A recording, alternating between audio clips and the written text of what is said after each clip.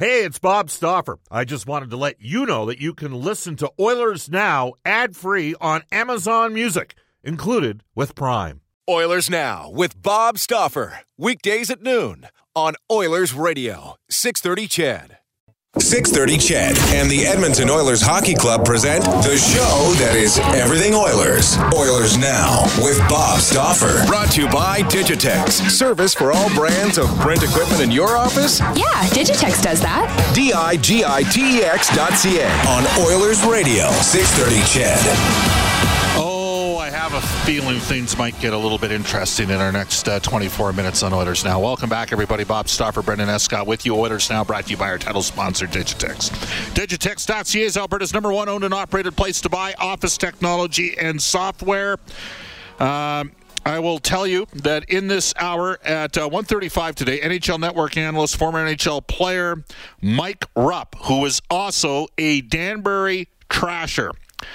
This on the heels of the Netflix documentary Untold: Crime and Penalties, the story about the Galante ownership of Danbury, a team that committed to sort of a fusion between WWE, was once WWF back in the day, but live wrestling and hockey enforcement of the Flyers of the 70s, and the team was owned by a gentleman who he served time for being involved in organized crime. It's quite the story. It's a fascinating documentary. So that is coming down the pipe at 1:35 today.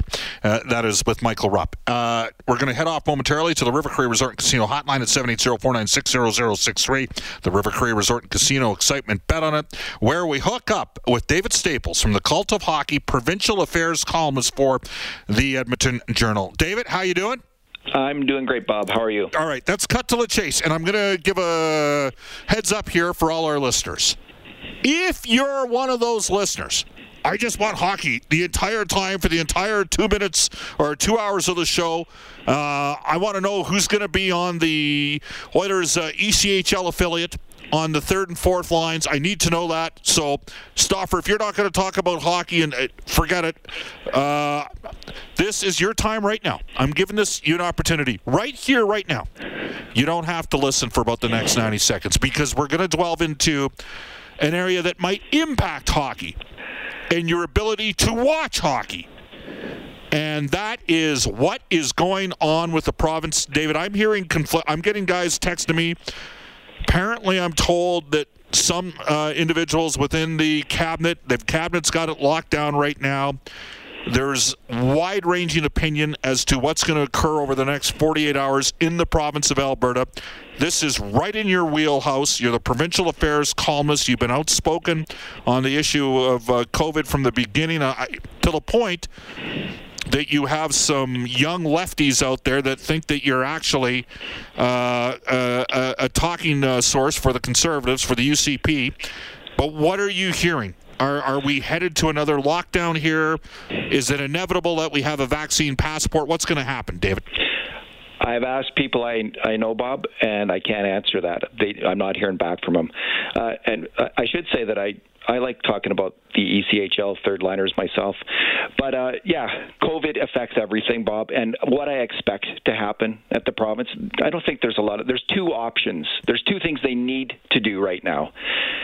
Number one, and they're already doing this, we can't have another lockdown of the fully vaccinated. We cannot have the massive harm that will come shutting down Alberta for the fully vaccinated. They've got to avoid that at all costs. There'll be no coming back from that for the UCP.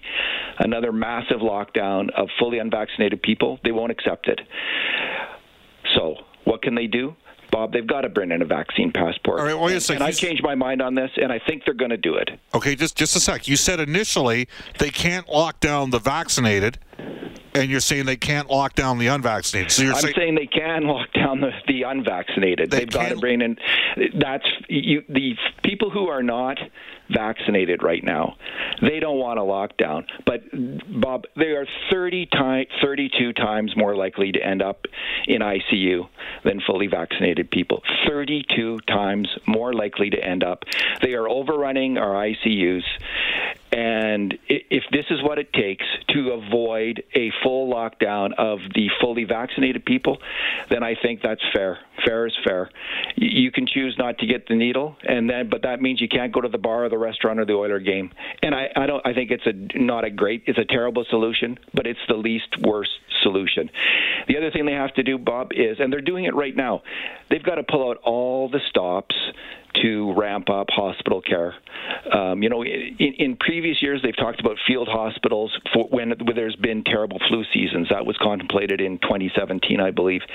We've contemplated field hospitals before at the Butterdome and other places when COVID's gotten really bad. That's got to be on the table, that kind of care, because the harm that flows out of a major lockdown in terms of opioid deaths, job loss, public mental health issues, it's too extreme. We can't go through it again, and it's not called for when you have all of these people who are fully vaccinated and should be able to get on with their lives and need to get on with their lives because the harm has been too great already.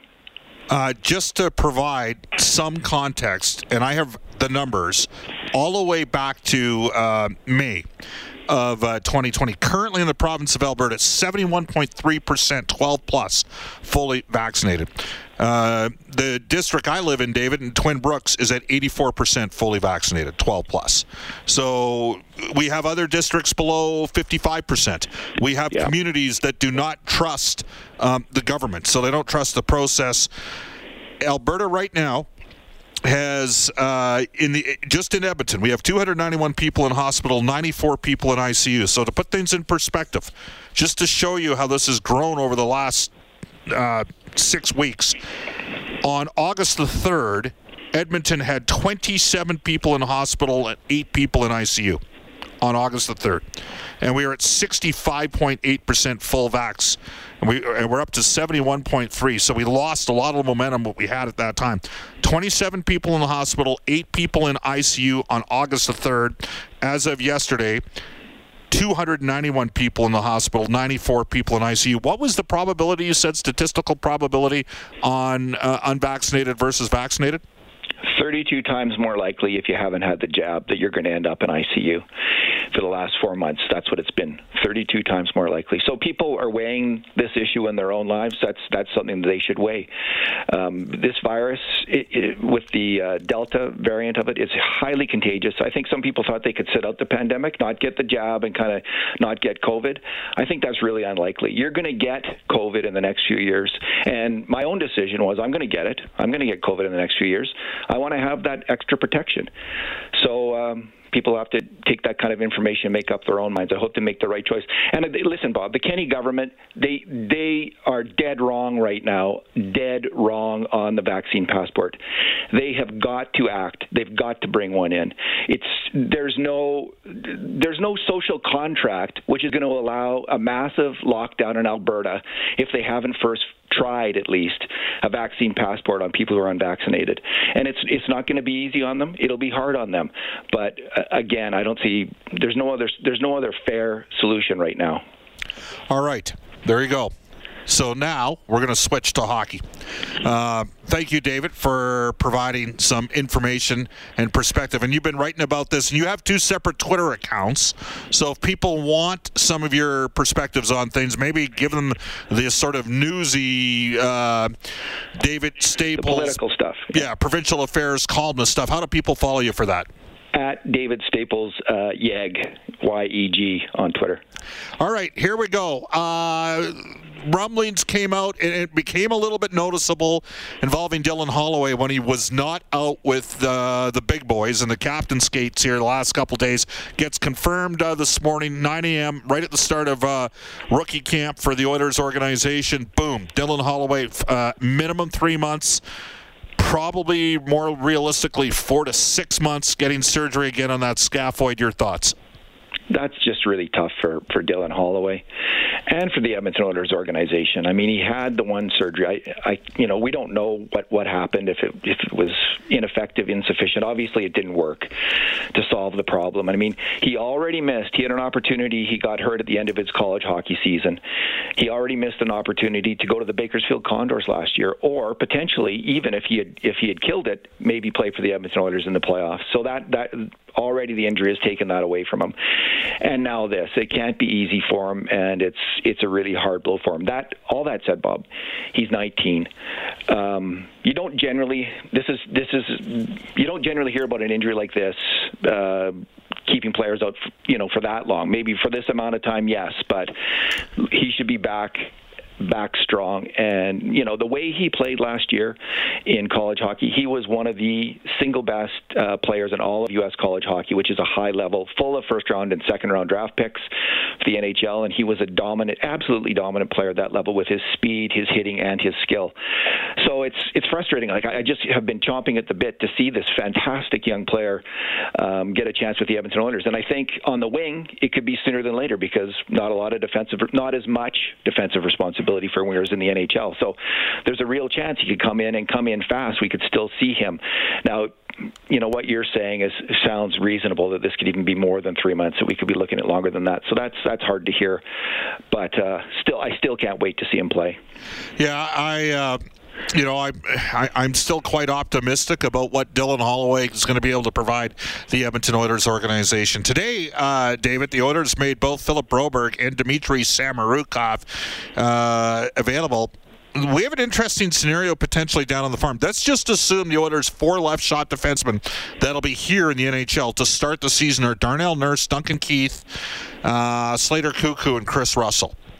And on the right side, we're looking at Tyson Barrie, along with Cody Ceci and Evan Bouchard. In that sort of template, that would mean the left shot options on the farm.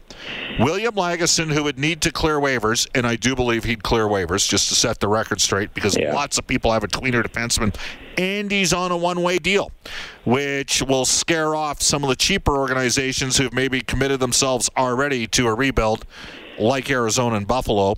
But Broberg, Samorukov, Lagesson, Niemelainen, all on NHL deals on the left side. Not to mention on the right side, Kemp, Kesserling, and Berglund, all right-shot guys on NHL deals. And then Desharnais, who's going to play on the farm on an AHL deal, and Yanni Kaldis' depth guy. They've got a lot of depth on that farm team, don't they, right now? That's 9 deep. With Kaldis, that is 9 deep, and the guys that would be on the fourth pairing, Desharnais or Kemp, and I don't know who of those guys on the left side you could have on the fourth pairing. They could play regularly third pairing in the AHL without any problem. So there had been some talk about maybe having another AHL veteran go down there, and I'm glad the Oilers didn't decide to go that route with all of these players. Now there's not a lot of North American experience necessarily on that unit, but Philip Berglund, or Berglund as they call him in Sweden, he was a top pairing defenseman the last 2 years in the top Swedish league. Samorukov crushed it for Moscow CSKA in the KHL, which is the best league, a better league than the AHL. And one of the things I wouldn't be surprised to see them doing it. I know that they don't like moving the lefties to the right side, but Samorukov played all last year on the right side in Moscow. And I think they might be hesitant to do that. But if you have Niemelainen and you have Broberg and you have Lagesson, what are you going to do? Samorukov, obviously, those guys have to play. Samorukov has to play. So I could see him maybe moving over there to solve that problem. If injury doesn't solve the problem, as it often does, and creates a spot. Well, we should mention Samorukov did play right side defense with Bakersfield in his first pro year, and had a challenging first half of the year that year, and got more settled as he got moved over to left. Niemelainen was banged up a couple times during the course of last season. What did you make of Connor McDavid's comments? Did an availability yesterday, said the time's now to win. It's funny because it seems like the pressure, the time has always been now. Ever since Connor McDavid got drafted, the time has been now. The time is really obviously now, though.